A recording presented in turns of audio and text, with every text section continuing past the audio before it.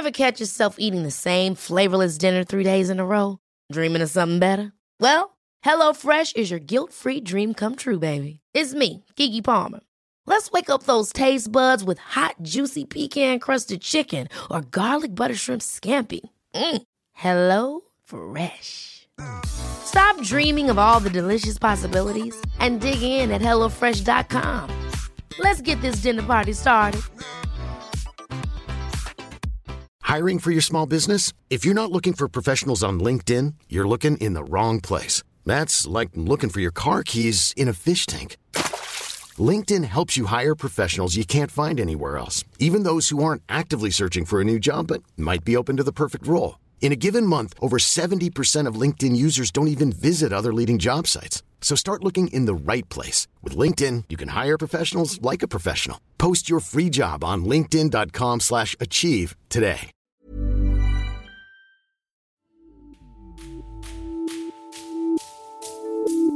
Hi everyone, I'm Dennis Funk and you are listening to the Third Coast Pocket Conference, where your next great story begins.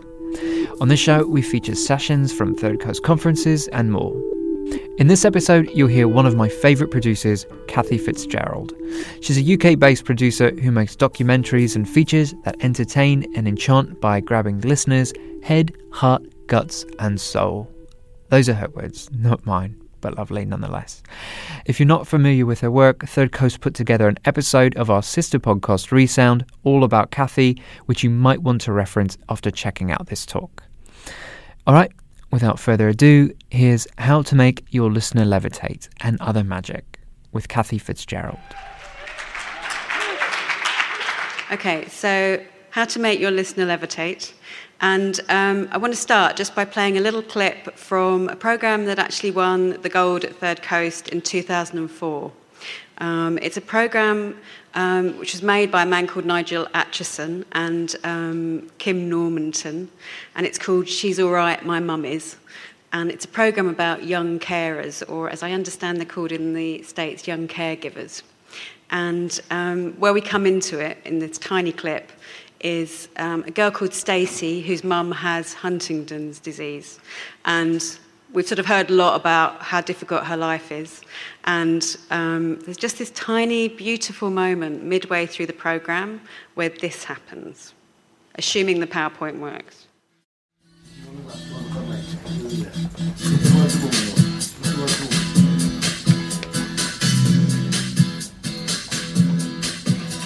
Trying to make some sense of it all, but I can see that makes no sense at all. Is it cool to go to sleep on the floor? I don't think that I can take anymore. Clowns to the left of me, jokers to the right. Here I am stuck in the middle with you. If I start getting tempered or in a bit of a mood, I'll come up to my room and I'll sit and listen to my music. Stuck in the middle. Stuck in the middle.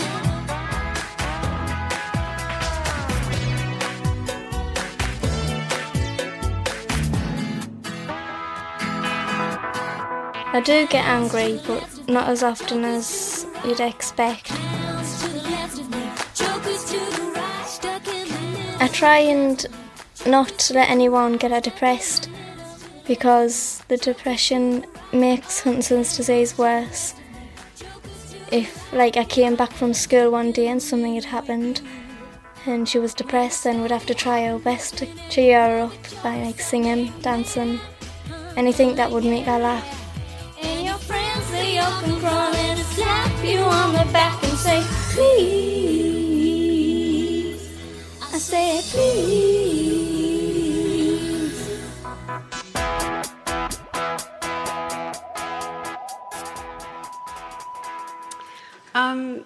So I just love the intimacy of that and the elegance of that, and just the fact that this 15-year-old girl, whose job is basically to look after her mum, keep her mum happy, and we hear her singing.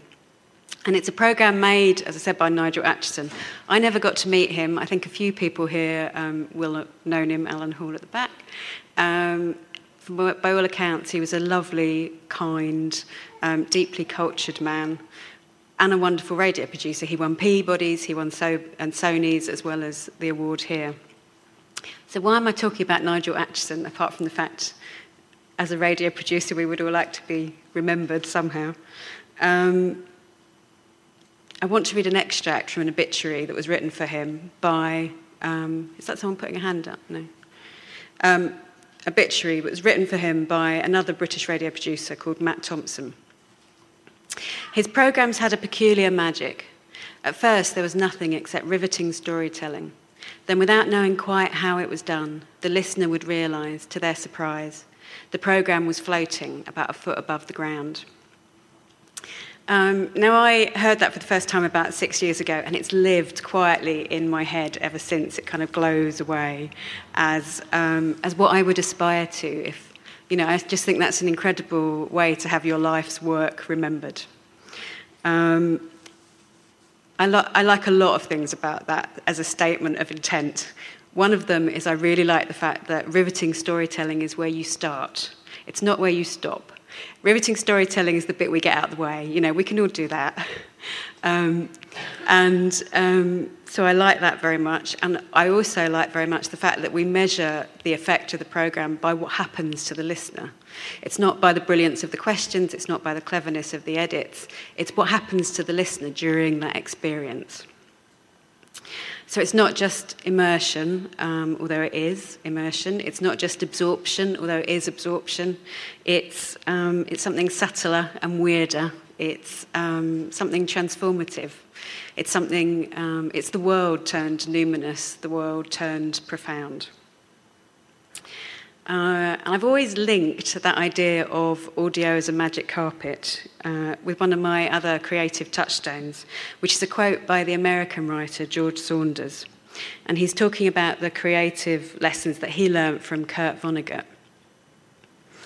I began to understand art as a kind of black box the reader enters. He enters in one state of mind and exits in another. The writer gets no points just because what's inside the box bears some linear resemblance to real life. He can put whatever he likes in there.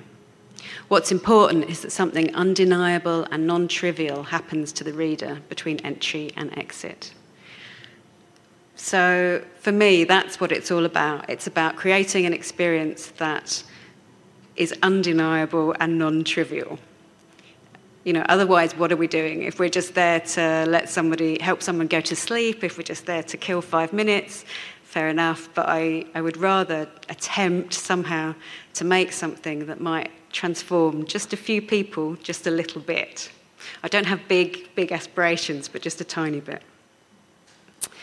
So that's what I'm going to try and talk about today, audio that has that kind of effect on the listener, how we make audio that transports and transforms. And just one last waiver, I'm not making any claims for my own work. These are the things I'm thinking about, and I would really like to know what you think about them as well, because it's a process of figuring out. It is magic essentially. So it's this ridiculous process of attempting to pull the wings off the butterfly and say how it works. So, with all those caveats, 6 things I worry about when making audio that may induce levitation in a listener. Number 1, create a vivid world. So when I make a piece, I want the world I'm imagining to be so engaging that the listener wants to move there, that they forget about their phone, that they forget about their email, they forget about the contents of the fridge. I want to create an atmosphere that is as tangible and intense as a Dickensian fog, and that will be sustained from beginning until end. That's the aim. The writer Eudora Welty has a wonderful phrase to describe how she writes. She talks about the beautiful, sober accretion of a sentence. And I love that idea, that sense of the creative process as a plod. We add, and somehow we end up with something magical. And I think when I'm making a scene, I think what I do is I add, it's a beautiful, sober accretion of detail. Little details of sound in particular, but also little details in the scripting. And And mostly I learned that, I think, from Ernest Hemingway. Actually, sorry, I'm getting my PowerPoint out of order. I take copious notes, that's the other thing. So when I'm away, I scribble everything. I come back with enormous notebooks just full of so many details about the place I've been to. And Hemingway says, if we get into a fish, see it exactly what it is that everyone does.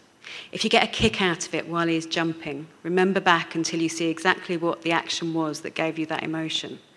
Whether it was the rising of the line from the water and the way it tightened like a fiddle string until drops started from it, or the way he smashed and threw water when he jumped. Find what gave you the emotion, what the action was that gave you the excitement. Then write it down, making it clear so the reader will see it too and have the same feeling you had. And Hemingway calls that a 5-finger exercise for a writer. And I think it's a 5-finger exercise for an audio producer. So look for the emotional details that create a moment. So I want to play a little clip from a programme I've just finished. And I have just finished, so it's sort of cringingly fresh. So I'm still sort of thinking about all the things I could have done differently. But I think it's got a lot of these little details in it. And it's about reindeer racing in the very far north of Finland. What's he called? Snuusku. Nuusku. Yeah. What does nuusku mean? A sniff? Yeah, sniff. Our reindeer's called Sniff. Yes. If you want he goes forward and fast, you can swing the rope. Go, hop, hop. And if he goes well, you just hang the rope on your hand. Yeah. Not too tight, because then he thinks that you're gonna slow down. I'm driving a sledge through a dark forest at night with the help of Sniff the reindeer. It's -20 and I'm wrapped up in a coat as thick as a duvet. The path's narrow, and as I drive along it, I brush past trees covered in tukkalomi, tree snow, and at the end of the track, a reward for hungry reindeer, dried green lichen. So this is like a chocolate for the reindeer. Very, very delicious. And they can smell this under 1 meter snow. It's not a strong smell. No, but it's nice, isn't it? Yes. It's very fresh. Nom nom nom nom nom. He's got a very frosty nose. Yeah. Antsi Lakella, part-time reindeer herder, part-time tour guide, all-time nice bloke. The fur is so soft, isn't it? Yes, it is. We've stopped in a silent clearing in the nighttime forest. Never seen the stars so clearly. Yeah. There is Big Bear. The big bear, yeah.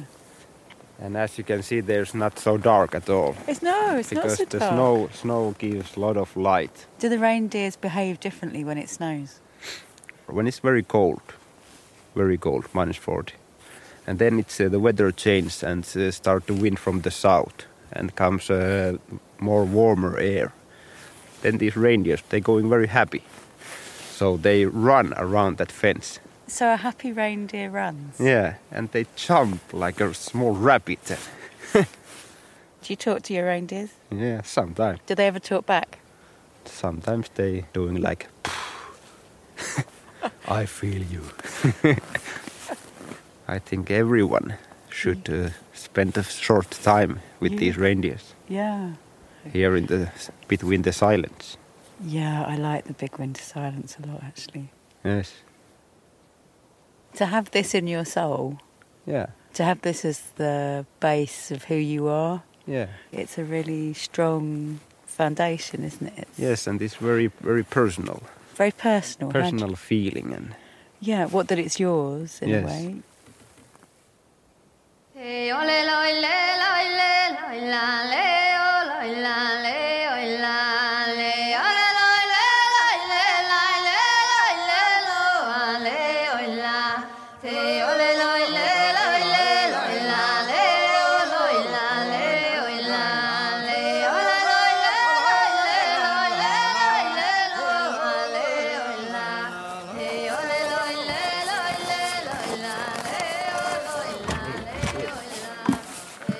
My toes are starting to get chilly, so we head back inside.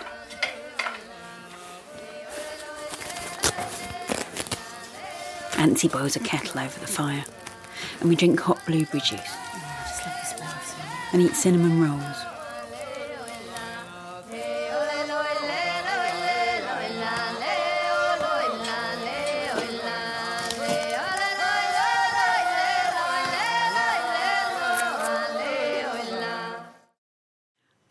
So it was very hard making that, because I wanted to make something that somehow captured the magic of this experience that was really bloody freezing, and yet it was intensely cosy. And I think in retrospect it comes true. It's things like it's the reindeer bells, it's the frosty nose on the reindeer, it's the sound of boots on wood over ice, but it's sort of that myriad of details that makes one world. Sometimes when I'm making a scene, I'll get to this point where I've sort of made something and it's perfectly workmanlike and it's perfectly serviceable, but it's missing something. And I realise that I've built a house, but I haven't actually moved into it. That somehow I haven't given it that sort of uncanny animation that it requires, that it hasn't got a little bit of my soul in it. And at this point, I asked Sarah Geist to read my script, and she gave me a note. I know there's no recipe for this, nor do we want to bash the magic with a hammer, but I think it would be useful to say how you personally go about attempting this, after you've built something workmanlike or serviceable. What is it that you do to imbue your work with intensity? So for an imaginary world to have that kind of intense, uncanny life of its own that I'm talking about, I can't just think it into being. I have to see it, I have to walk in it, I have to feel it, I have to smell it. I have to reconnect with all the emotions I had when I made it, when I was recording. And the way I do that is I shut everything else out, and this becomes my world. So I feel quite naked actually exposing this, so this is my desk. But essentially, I get up early, I don't put the radio on, I don't check my email, sometimes I don't get out of my pyjamas, I don't open the curtains, put my phone on silent, I use an app to block my email, and I will carry on like that for 2 or 3 days at a time, because actually I have to kind of live in the atmosphere. And I will carry on until either I'm completely stuck and I need someone else to get me out of my head, or until it's done. And I've heard there are some people who go out when they're making things, and they actually go out in the evening and have lives, but I have no idea how you do that. So this clearly makes me a tragic geek. But at the same time, I think there is something in it. You know, it's a worthy foe. And if we're going to make worlds that we want people to live in, then actually maybe we need to live in them first. Okay, number 2, give the listener something to do. So when you pitch up in a new place, there are different ways of handling it. 1, you can kind of plunge out of the hotel with a map and see what happens. 2, you can find a guide and they can contextualise this new world for you. And both work, but they're very, very different experiences. Audio, and particularly the audio documentary, lends itself to the latter approach. It's got a huge potential for didacticism. The single voice that tells us a story, that gives us a lesson, that gives us a speech, you know, that works so beautifully. Why wouldn't we do that? Why wouldn't we make the most of that? But I think the problem is that that's such an obvious thing to do that we often forget the fact that sometimes being presented with a mystery is really absorbing. You know, sometimes we're so concerned with signposting, we're so concerned with telling, that we forget that actually it's really nice not to know what the hell's going on.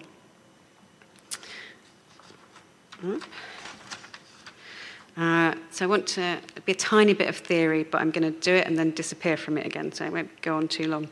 There's a German theorist, Wolfgang Iser, and he has this really beautiful idea about books. He says that if you imagine, you look at the night sky and all the information that the author gives you, think of that as the stars. And all the work that you do as a reader, the effort, you know, the way that you join those stars together, that's the dark space. And he maps it onto, you know, you take a 19th century novel, lots of telling, lots of explanation, that's a whole panoply of stars. You take a 20th century novel, who knows what the hell's going on, that's, you know, lots of dark space. So it's a continuum, clarity and mystery, and we need somewhere in the middle. The most obvious form of narrative mystery is detective work, why serial works, obviously. But there are other mysteries. The mystery of an unusual structure that doesn't just plod through the story chronologically, of piecing together a circular story or one told in reverse. The mystery of a piece of music that says one thing, juxtaposed with an interviewee who says another.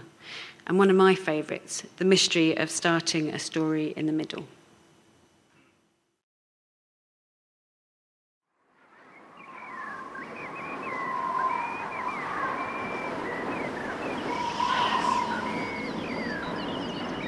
When you first go into a cloud, you don't really feel it particularly, but if you spend a few minutes in there, it is damp and all your kit starts to get a bit wet, and you can have water starting to run down the lines a little bit. And if you go higher and higher, then things can start freezing up as well.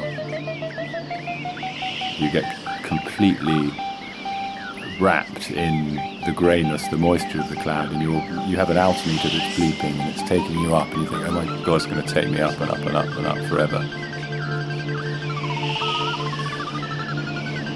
Please close your eyes. Hold on to I am.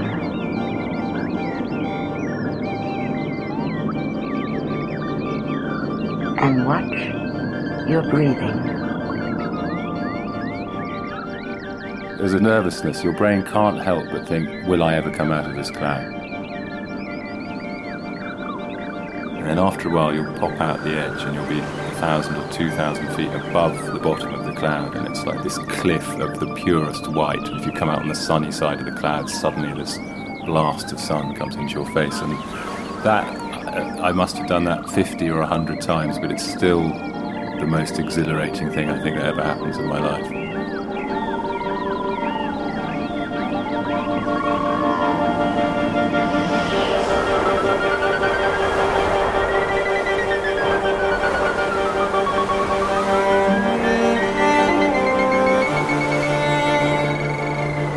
You can't see the earth, you can't see anything else, everything's just blue, and you're just hanging there under a bit of cloth and string.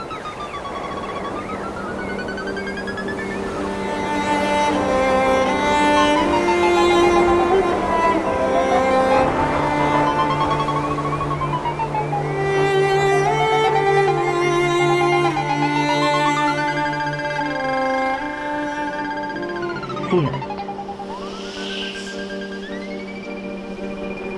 Feel your contact with the sun. Every pulsation is a kiss and embrace.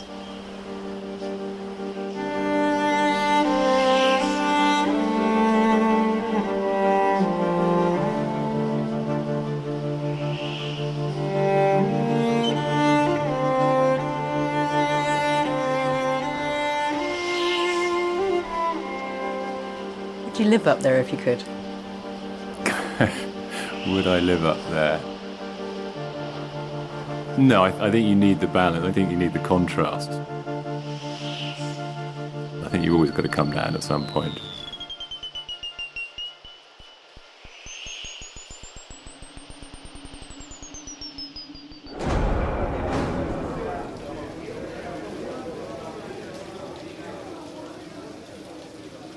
Dreich and cold and rain and maybe a little overcrowded, and so they put 3 people in a 2-man cell, and you get a little television and a kettle, double bunk there, a single bed there, toilet there, wash hand basin there, a cell window in front of you. The view, well, basically, you look, well, it depends which wing you're on, but our view was over the exercise yard to beyond that tower block in the distance. So it's the same... Oh, it doesn't change, apart from the weather.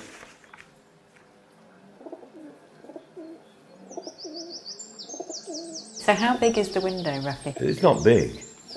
And, they come in every now and again to test the bars, to make sure you're not chipping them out.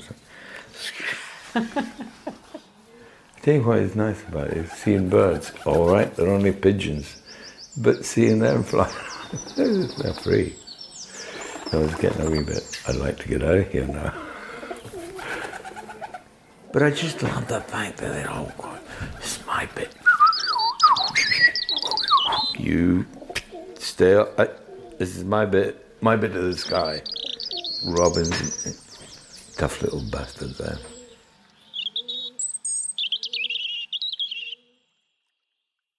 The Arena Chapel, Padua, 1305-ish.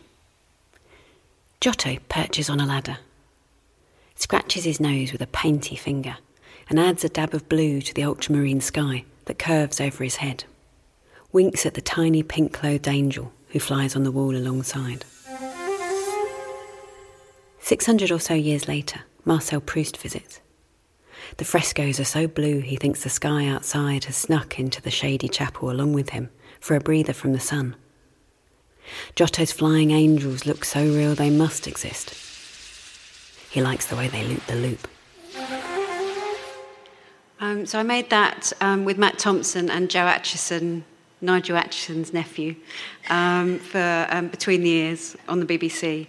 And that's how it starts. So there's no host, there's no lead in, there's no context. You're just presented with a puzzle and you figure it out. Okay. Number 3, add a pinch of strangeness. I went on a date with a guy a couple of weeks ago, and we went to a Swedish restaurant, and I had meatballs and he had herring, and he told me some stories about poltergeists that made me sleep with the lights on for a week. But what really interested me was he was talking to me about his students. He teaches students sort of late teens, early 20s. And he says when they come to him with stories about their personal life, they will often say, it's the bit of the story where... And then they will gloss over this big kind of chunk of their own psychodrama and just, as if it's too boring to talk about. So essentially they've turned their emotional life into a story and then decided it's too much of a stock plot to talk about. And I thought that was really interesting for us as storytellers, because this is an extraordinary moment. Storytellers have never, ever had it so hard. 1,000 years ago, we could have pitched up to a village, said once upon a time, and been showered with mead and goats. And now we have this audience that knows what we do almost as well as we do. They know what a meet cute is. They know what a reveal is. So how do we defamiliarise the familiar when, they're so goddamn familiar with all of it? So one thing I think is you have to interrogate your own cliches. And for me, that goes all the way through the process when I'm being good. So it's cliches of speech, but it's also cliches of structure, and it's cliches of thought, which are the hardest of the lot to pick up, the really deep buried cliches that are yours and that, will eventually turn you into a parody of yourself if you're not careful. Another way I like to do it, to add a pinch of strangeness, is to monkey with the frame of a story. So to paraphrase the cultural historian Stephen Connor, why can't documentary makers sing the blues? We don't always have to tell it straight. Why not a docu-western or a docu-horror? Or this from the Berlin-based maker Phil Smith, which I thought about it, and I think it's a weird kind of acid trip docu-fairy tale. Once, I got on a plane and I went to the land of enchantment. This is what they call New Mexico. It's written on every vehicle registration plate, so that you know. Everything leads to everything else in the land of enchantment. At the railway station, for example, a man told me to follow the La Luz Trail up the Sandia Mountains. When it splits, take the right-hand fork up to the top and then get the tramway back. And I felt like asking why he didn't go and follow the La Luz Trail and take the right-hand fork when it splits and the tramway back himself. But he's just being friendly. Anyway, he couldn't. He was headed to Santa Fe to get a Navajo turquoise squash blossom necklace valued. It lay on the bar top between us, wrapped in white cotton swaddling cloth. I went on through the land of enchantment.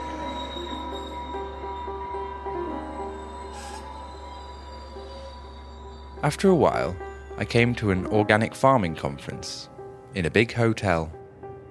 It was there that I met the Fig Man of New Mexico.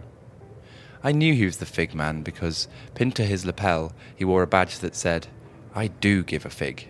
Somebody said, "Why are you the Fig Man?" And I say, well, the Jolly Green Giant is already taken, Superman is gone, so I became the Fig Man. You should see my fig leaf, it's quite nice. I sat on the floor cross-legged. The Fig Man stretched out his tree root limbs. The fig is brilliant. The carpet was desert orange, the length of a corridor. The fig is always saying, adjust, accommodate. Remember that your identity is not in your history, it's in your possibility. I looked around for the fig that had said that, for everything speaks in the land of enchantment. I don't think it matters to life whether you fall in love with your shoes, or you fall in love with a fig, or you fall in love with your girlfriend, or you fall in love with all of it. I laid out my legs straight before me, untied laces. This was less about figs than I'd thought. I don't think it matters. Wherever I put my intelligence, that's the school that teaches me about life. When I work with the figs, I enter a figdom. It's another realm. It's a realm of thinking. It's a realm of responding. It's a realm of supporting. They make me. There's a great line from a movie where he turns to her and he says, "I believe I have a compliment. You make me want to be a better man," he says. That's Jack Nicklaus. That's maybe the best compliment of my life. Figs make me want to do everything I can to support them. Well, maybe I overshot a little because I was aiming at just enough to keep you from walking out.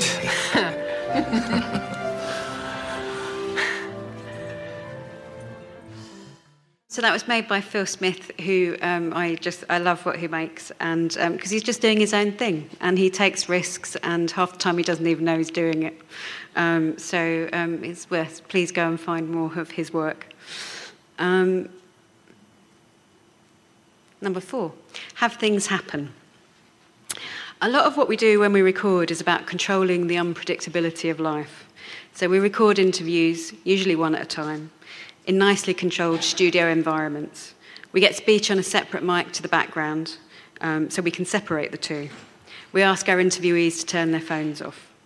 We end up with pristine recordings, which often, because of the nature of what we do, feature people talking about memories and recollections, the past tense being yet another way to tidy up the awkward chaos. But the problem with shutting out all this life is that it can make the audio a bit lifeless. From the Third Coast International Audio Festival and Chicago Public Radio, I'm Gwen Macsai, and this is Resound. Where are you? Lake Yukon. On an island where I can see mountains and blue sky. And what's the water like? Well, it's very clear, but I would have to say a little cold. What are you wearing? Not a stitch. And what's your next move? I'm gonna dunk right in, like dive like a mermaid. Resound is a remix of music, documentaries, found sound, sound bites, and tidbits we find all over the world. We're sort of like oral archaeologists, unearthing sound from any site we find. The airwaves, the internet, audio festivals, our own Third Coast competition, you name it, we're there listening. Big Brother meets great radio. I should do it all at once. You think I should go in this my bit? I don't know. What would you generally do? Jump right in. I'm gonna jump under the wave. 1, 2, 3.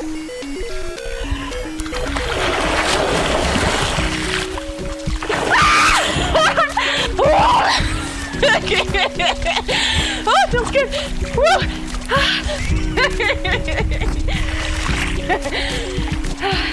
should come in!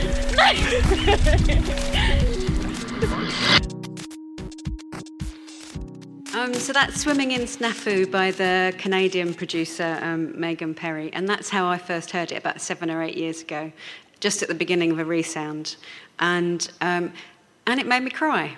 And I don't know why it made me cry. I thought that's a bit odd. And then the next time I heard it, it made me cry. And the time after that, it made me cry. And, you know, I think that effect has just about worn off after having played it an awful lot. But there is something about that piece that I absolutely love. To me, it epitomises that sort of energy and the unpredictability and the potential of life that we spend a lot of time cutting out of our programmes.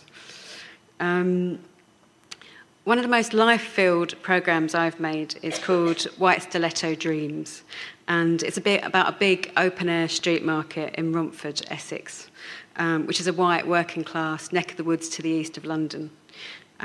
Essex girls get a very bad rap in England for being dim and for wearing white stiletto shoes, and I'm allowed to say that because I am one. So I grew up in that area and I went to this market a lot as a teenager, and it was intensely alive, and I didn't quite understand what that life was at the time because I was quite young, and actually it was this huge sort of innuendo-soaked world where, you know, everybody was yelling and calling out from stalls. It was kind of weirdly medieval. Cobbles would be slippy with fried onions and disintegrating cardboard boxes, and you'd kind of shove past people trying to get through. So one of the people I interviewed, one of the big characters, back in the 80s when I used to go, was a guy called Trevor. And Trevor had a ladies' shoe stall, and he had a really serious reputation as a Casanova as well. And I asked him how he sold shoes.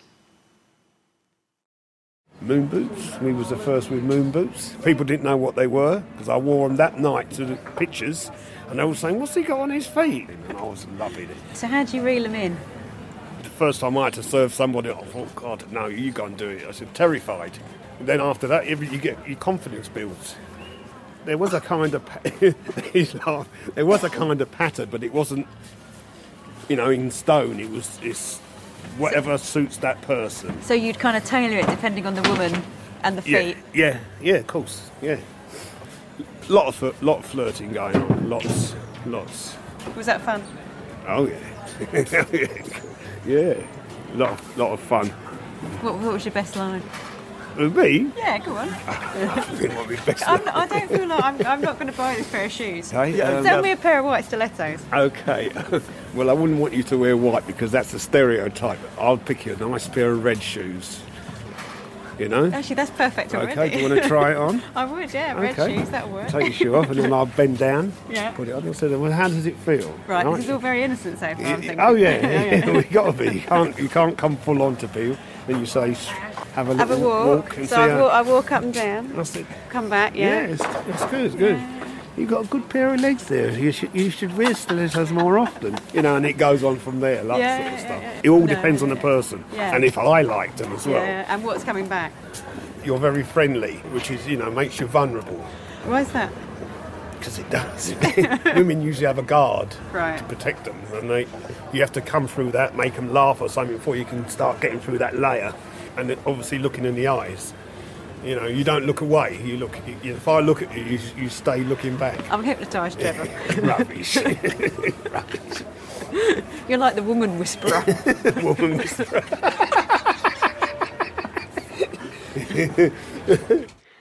I like a lot of things about that clip, not just the fact that he says I've got nice legs, although that is high on the list. But I like all the background noise. It was recorded outside. We recorded the whole programme in the market, so there was always something going on, and it would interrupt every single thing we recorded, but we just kept recording. But also, I just like the utter unpredictability of that. You know, I could have come up with that question, you know, and I could have recorded him in a studio and I could have queued it up and he would have played and it would have had none of that sort of dangerous, weird, flirty energy to it that it ended up with because I didn't know what was going to happen. This is another interview from the same programme, this time with Bill Handley, who was the guy in charge of security for the market. A group of traders employed a private security firm. to look after their stalls because they left all their stuff on. And these are big stalls. But it turned out that private security firm was doing all the burglaries in the town centre. That's so Romford. Hello, John. All right? Were you ever scared doing your job? Yeah. If you're not scared, then you're not aware. And if you're not aware, you're going to lose. As I found out, to my cost, in the final fight that I lost as a police officer. What happened when you were a police officer? I was trying to arrest a guy for murder. He decided he wanted to kill me as well. We ended up having a hell of a scrap on a derelict site. It's 1 o'clock in the morning, one New Year's Eve. I ended up bashing him with a brick. I ended up with the fractured spine. So, yeah. Things happen. When were you scared down the market? The day the guy with the knife, I didn't want to get stabbed, I didn't want to die. You know what I mean? So I don't like the sight of blood, especially my own. Do excuse me. Hello, darling. Get the 2.5s because there'll be less kick on them. All right. Okay, love. Bye. Bye. It's all right, my daughter's in the gun shop. She doesn't know whether to get the 2.5-inch cartridges or the Magnums, so... So I'm teaching my grandchildren to shoot. And that's why I actually never ask interviewees to turn their phones off anymore, because just in case.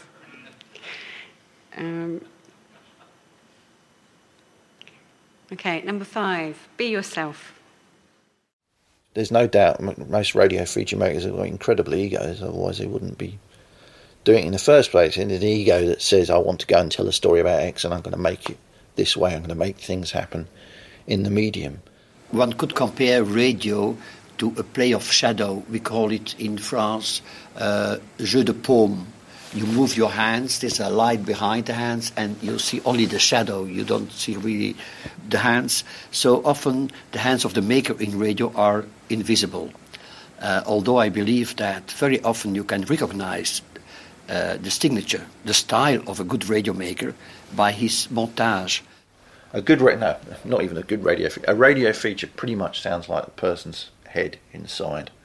So I can hear a radio feature by someone and get a sense really of who they are, even if I don't, that some radio features are incredibly calm and elegant, and I know the stuff I make is full of junk.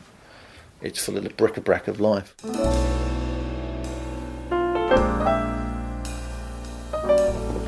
Let's have a scene in a sort of Scandinavian fashion. Do you mind? I've never done much Scandinavian radio. What have we got? We've got multiple film posters and bits of Arsenal ephemera and a pile of books everywhere. A monarch butterfly, my granddad's hat, a Hawker Hurricane, my brother-in-law's sculptures. So your signature is revealed? It's the brain print. People like Mark Berman and others push the boundaries.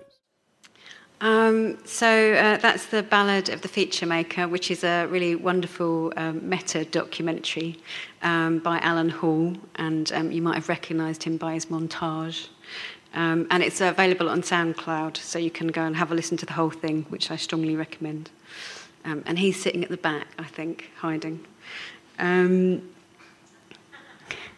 So if you want to give your listener that undeniable and non-trivial experience that George Saunders talks about, if you want them to levitate, then you have to begin by giving them something real. A brain print that's as distinctively you as your fingerprints. Or I was talking to Tony Phillips this week about this idea, and he said maybe it's a heart print. It makes me think of something that I heard Leah Tao say a few years back when somebody asked her how she gets such good interviews. She said, I turn up and I'm real. And if I'm real, sometimes they're real in return. And I actually think that's it for the whole process. If you turn up and be real when you make audio, the listener might just turn up and be real too. And it's when you hook that sort of real, deep self of the listener that you have a chance, if you don't bugger it up, of that transformative moment. I don't think you do that by aping other makers.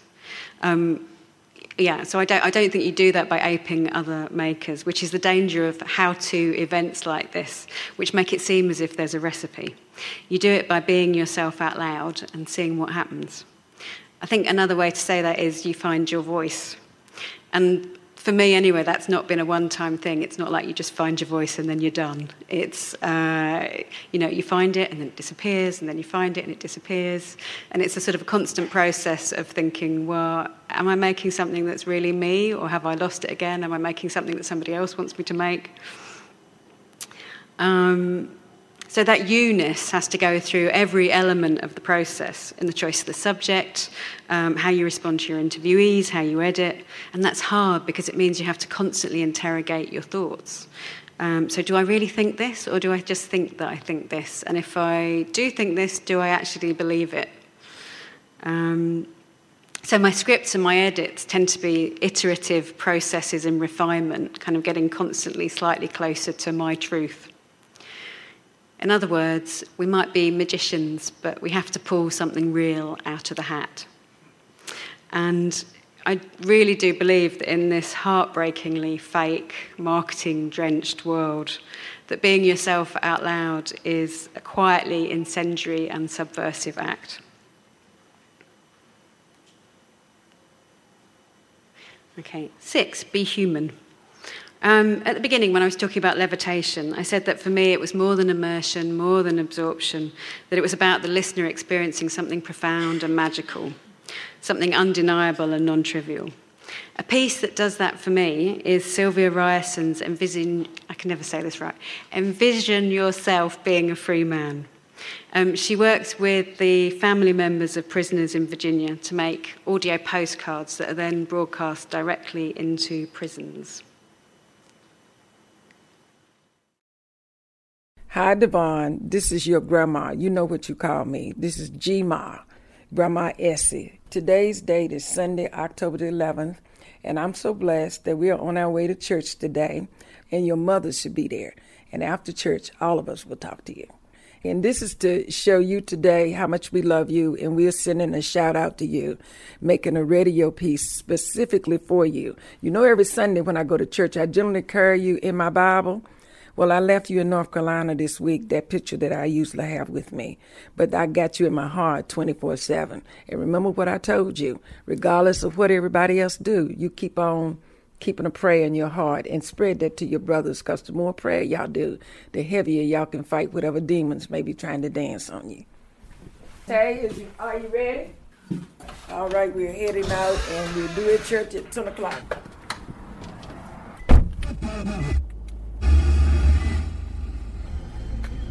Going down Staunton Avenue. Most of the neighborhood up and down 10th Street is just about gone.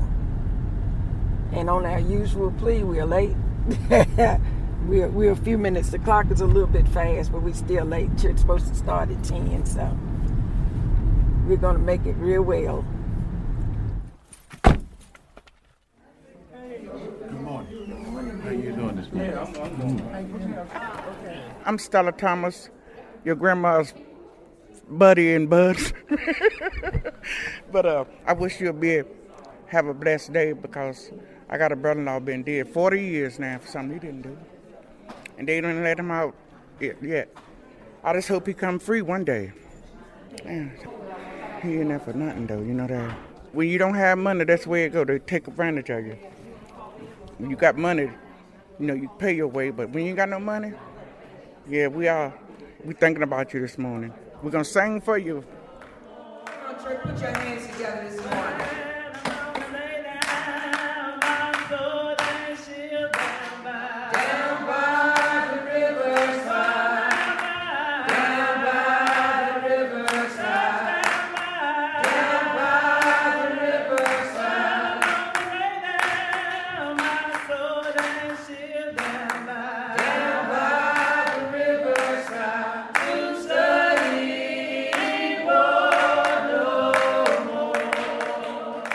Hey Devon, this your mom. Just letting you know that I'm leaving church, and I said a big prayer for you as I always do.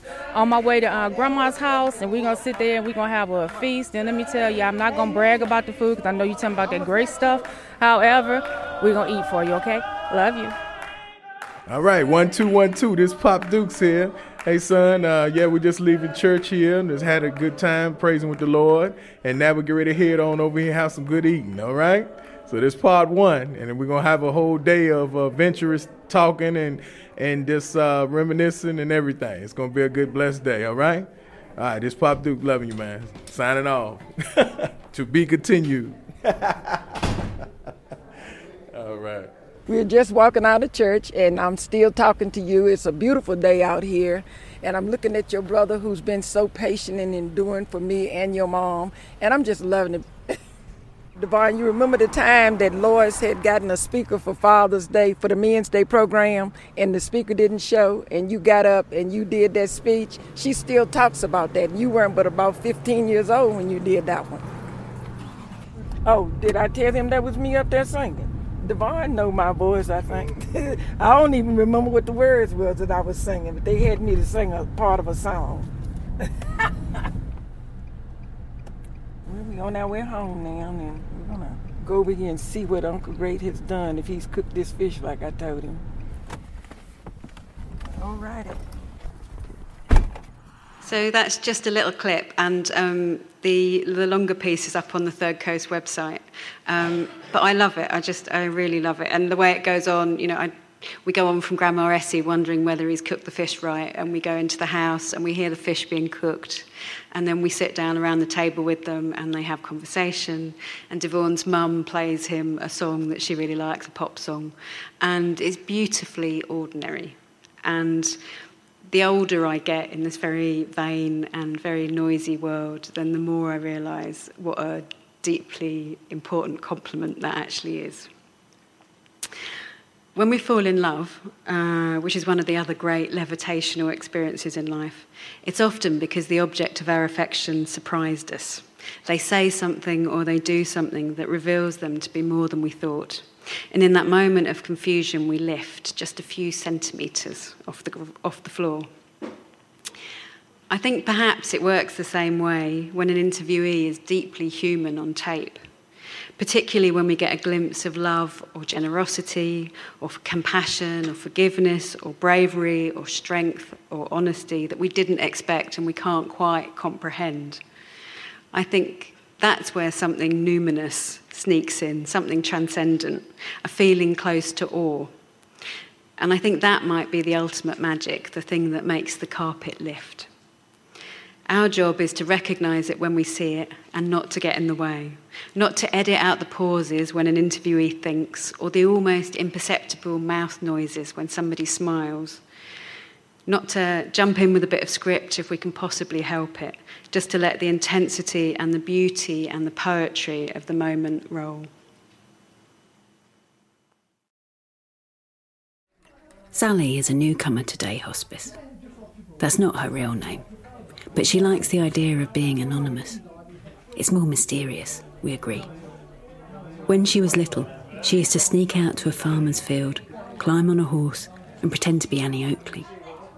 She hates being called a housewife. She says she's a domestic engineer. I've got into the habit of waking up very early nowadays, about 5 o'clock, unfortunately, because I suppose the brain's a bit muddled up at the moment. So I just get up and put a little bit of washing on and say, I will take everything in my stride. And if I see anyone outside that's looking a bit down in the dumps, I'll have a little natter with them. And if I can get a little smile on their face, then I feel I've achieved something. Especially old folks, they love people to talk to them. And I'd always ask their advice if I see them in the garden. Folks like that, because it makes them feel needed. Do you think you see people in a different way since your illness? Yes, very much so. Yes, I think people feel they need to open up. They want to open up, not need to, want to. And I think human beings are like little volcanoes. It's all bubbling up inside. And then just something triggers it off and out it all comes. And I find they'll be nattering away to you, so I often say, let's go and have a coffee. I'll get you a coffee and a sticky bun. This week's been a bit tough. I haven't been able to get out of bed very well because I've had very bad headaches and dizziness. But, yes, I don't want to end up a recluse. No way. I work for Canterbury Cathedral in retail. And it's so nice because we get people from all over the world come to visit Canterbury, as you could probably well imagine. It's nice talking to the foreign folks. I don't speak any foreign languages, and it makes them laugh when I'm trying to say good morning, goodbye, in their term of... And they stand there laughing at me. They think it's hilarious. So again, I've conquered something. I've made someone laugh. But at the moment, I've had to give up work because of this aggressive thing, tumour. Does it feel very real to you? Yes. Oh, yes, yes. I often get cross with it. I mean, yes, it will beat me, this tumour. It will. There's no two ways about it. But many times over the past years, I've thought to myself, I wonder what I'd do, how I'd react if I knew I'd got a terminal condition. So now I think I'm coping with it. Are you surprised by how you've reacted? Actually, yes, I am. Because I haven't shed a tear over this at all. If I laugh about something, to me, that is an achievement. But if I were to look in the mirror and end up in floods of tears, then it would have beaten me. So that was from a documentary I made about a hospice called Little Volcanoes. And Sally died about 5 weeks later. But I think about her a lot, and one of her phrases has got stuck in my head. It's become one of my mantras. I just get up and put a little bit of washing on, and I say, I will take everything in my stride. And it's so much a part of me that if I'm having a bad day, you know, I can be in the middle of a really terrible edit, and I'll be thinking to myself, I just need to get up and put a bit of washing on, and I'll take everything in my stride. So interviewing her has made me a tiny bit braver. And I kind of hope that actually that potential is there in the audio. So almost as if it's sort of an emotional wave that piggybacks on the radio wave. That's almost the end. But I didn't want to send everybody out into the world gloomy in such a gloomy week. So I've got one last tiny clip to finish with. It's nothing fancy, but it always makes me levitate just a little bit when I hear it. It's the author Ray Bradbury talking about, well, it's a manifesto for writers, but as usual, I kind of think we can nick it and have it as a manifesto for us as well. There's no use having a universe, is there? There's no use having a billion stars. There's no use having a planet Earth if there isn't someone here to see it.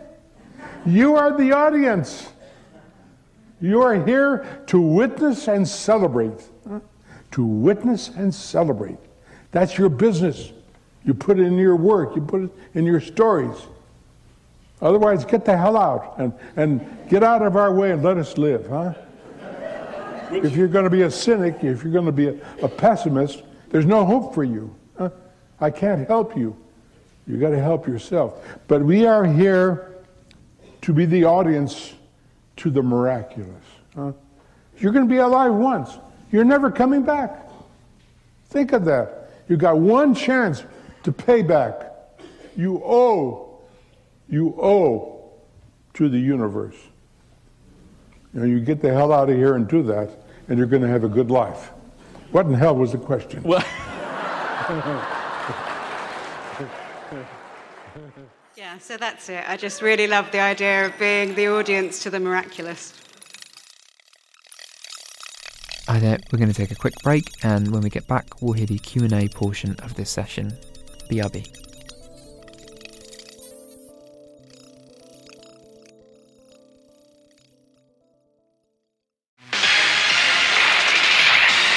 You're listening to Chicago's Progressive Radio Adventures. Just American Life. I'm Ira Glass. The show about all the unseen. Are you tired of endlessly searching for good radio stories? Or maybe feeling overwhelmed by the amount of podcasts filling up your feed? This is Radio Lab. I'm Jad Abumrad. Well, worry no more, because Third Coast has you covered. I'm Gwen Maxey, host of Third Coast podcast Resound. Resound is a themed, hour-long mix of the best in radio and podcasting from the past and present. We've been carefully curating nothing but the best stories from around the world since 2004, and we have a treasure trove of amazing audio. Each episode is bound to have something to fit every listener's individual taste. Personal stories, essays, sound art, mystery stories that twist and turn, and other audio experiments. So stop searching. Subscribe to Resound today and treat yourself to the finest stories ever told in sound. Your ears will thank us.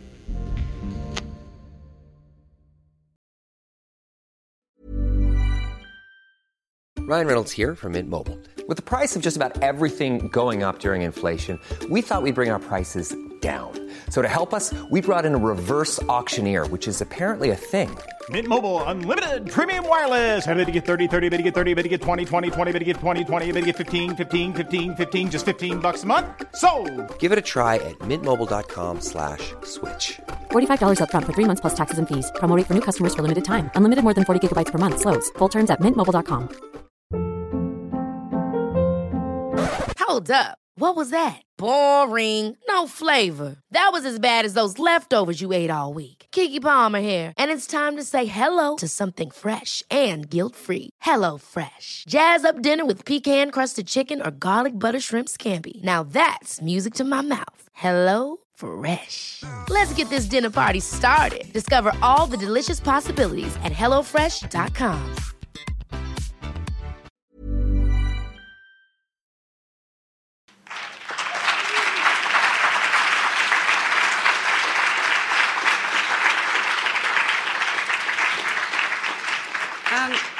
I've kind of burbled on, but we've got kind of about 10 minutes left. So, and I think there are mics at the back for questions, if anyone does have questions. Hi, my name is Yasmin. I'm a reporter for WNYC. Thank you so much. This was really helpful to me to just go through the creative process. But I was wondering if you could talk about technically how you're doing a lot of your recordings. I feel like I and probably most people here are sort of one-man bands when we go out into the field, and I'm just curious how many mics you're using, if you're using lav mics, and how you're getting all the different layers and that kind of thing. No, because I'm fairly useless technically, so I'm using a Zoom H4n, and that's actually almost always it. That's the whole lot. Sorry, I didn't quite catch that. No external mics. I use the internal mics on the Zoom H4n. Yeah. Hi, I'm Doug. Thank you. Just one quick question. The reindeer sled. Yeah. Where was that? It was, and I feel like I should say it quietly because otherwise I just think everybody's going to go. It's in Inari, and if anybody does want to go to the final of the Reindeer Championship for 2017, it will be happening towards the end of March, and it takes place on a weekend, and they turn a frozen lake into this huge reindeer racetrack, and people from all over Finland go. Great. And also, I disagree with your PhD in... Oh. I think it's very applicable because I think your detail and your humanity really comes through. Thank you. One of the things that I love about your stuff has always been your presence in the pieces, and it's something that I've always wanted to do. I've always just communicated with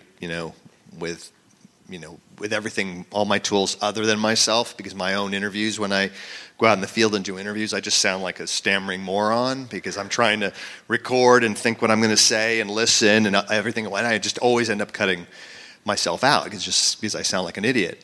Is there, other than just being a naturally charming person, is there a way to improve the chances that you can get usable material from yourself in interviews when you go out and talk to people? Well, I would challenge the idea that, I don't come back sounding like a stammering idiot because I listen to the tape at the end and think, oh my God, who is that fool asking the questions? But, I mean, it's amazing what you can do if you edit, and, you take out a myriad of stammers.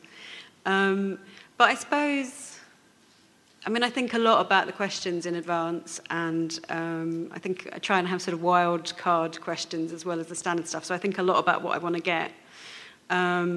So I sort of have them in my head, although when I get in the moment, I ditch the script and just am in the moment.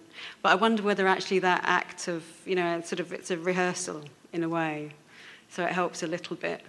But it's also, I think, there's an element of actually just forget your stammering. It's about them.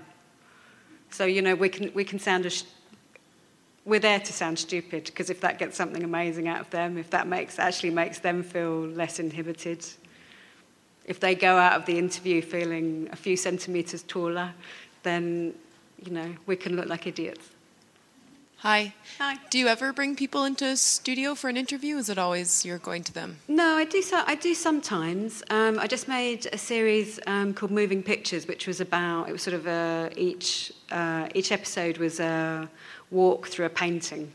And because actually I wanted to make the painting world, so for that I interviewed everybody in studios and then dropped them into this imaginary created world. So I will sometimes, but yeah, I do. I kind of like taking people out of the studio and putting them somewhere else, if I do that. I'm curious, I imagine that you gather a lot of tape, and I'm curious what your tape management looks like and if you transcribe it all yourself. Tape management, what's that? I don't tend to transcribe. I genuinely don't really know what tape management is, because it's just me with my desk. And so, I gather it, I import it all into one big session, which I kind of organise in very colour-coordinated ways. And I'll take notes, I'll sort of listen through everything and just have a sense of, okay, this. But I used to transcribe a lot at the beginning, but sort of the more confident I've got, the more I realise that actually when I walk out of the interview, I usually know exactly what I want. And, I have to actually get out of my own way, because there's a really good chance my brain is the thickest bit of me, and it will just start trying to convince me that I should use something else. Hi. In the beginning, you said that under your point 1 to create a vivid world, you showed your notebook and you said they were focus notes, or maybe you said field notes. But Can you tell me what they said and why you're not? I'm just wondering why you're not saying the notes into your microphone, like, oh, it's so cold and I look at the side. Or is that what you're doing in the notebook? Well, it's a couple of different things. One, I'm actually absolutely terrible at improv and stand-up. So I started doing that at the beginning, but I just get incredibly self-conscious, and my world becomes about what I'm saying. And I suppose actually maybe I find it useful to actually be a writer at that point and actually go away and sit in a cafe and spend an hour just thinking about the tiny details. So we did a piece about Vietnam, and we went to a military grave, and we bought some fruit on the way. That was it. We bought some fruit, and they were being taken as an offering, and the amount of thought that went into these sort of Vietnamese generals were just putting so much thought into the choosing of the fruit, because it was an offering, and it was very important. And just in that one tiny moment, you got a sense of, that was everything in one detail. And, I couldn't stand there with a mic and just say, and now he's looking at the fruit. Whereas I could go off to a cafe and scribble that down afterwards. Hi. I was just curious both about distribution and whether or not this stuff is getting broadcast and where it is getting broadcast. And then when you are pitching or you're talking to a station that is going to air this, is your style and the style in which you produce it, is that included in your pitch to them? So instead of saying, I'm going to go and cover the street market in Essex, and they say yes, and then you come back with this sort of unique style, how do you talk about it beforehand? I'm actually really lucky, and it's because of Tony Phillips, who is now in New York. But he was just really good at the beginning. He was at the BBC, he was a commissioner, and he basically let me be me. And so I've sort of come in with that style, and they know what they're going to get. And I think actually it's become a selling point, so they know they're going to get that kind of programme, which means gives me slight latitude in terms of getting away with subjects that other people might not. But almost everything goes out on BBC, and sometimes on Unfictional, and Third Coast. But usually it's almost always BBC to start. Hi again. One of my takeaways from this weekend is everyone seems to be talking about structure, and I'm just trying to imagine you at your desk, totally immersed in this world, and I'm wondering how you figure out how you're going to do a story. Well, it's interesting because I think coming out of academia, there is a bit of me that does view structure as quite similar to putting an essay together, which is a terrible thing to admit in a conference of storytellers. But just that, I think it is useful to actually be, that very logical, to take all the emotion out of it and to be able to logically think, what does the listener need to know now? And what's a good order for this information? And then to be able to take that and say, yeah, but what would make it a really good story? And to be able to monkey around with that.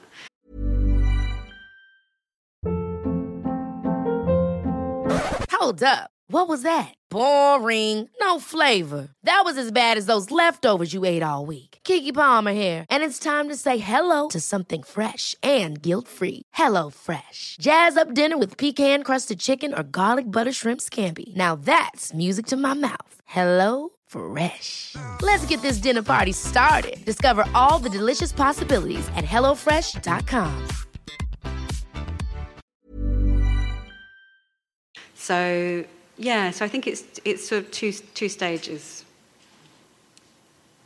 Yeah, but I like playing with structure very much. I think we don't do very much of that. I don't understand why. I made a piece about grave digging, and the whole piece is just we dig a grave and we talk.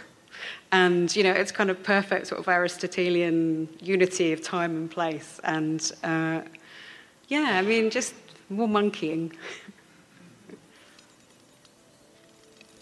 I think that might be it. Anybody else? Yeah. Okay. Great. Thank you.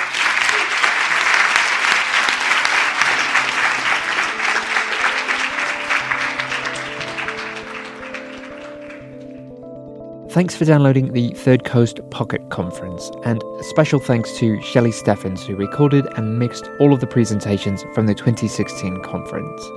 We'll be back soon with more sessions, but until then, you can always check out our archive of conference audio at thirdcoastfestival.org or our podcast Resound for the best audio stories from around the world. All right, speak soon.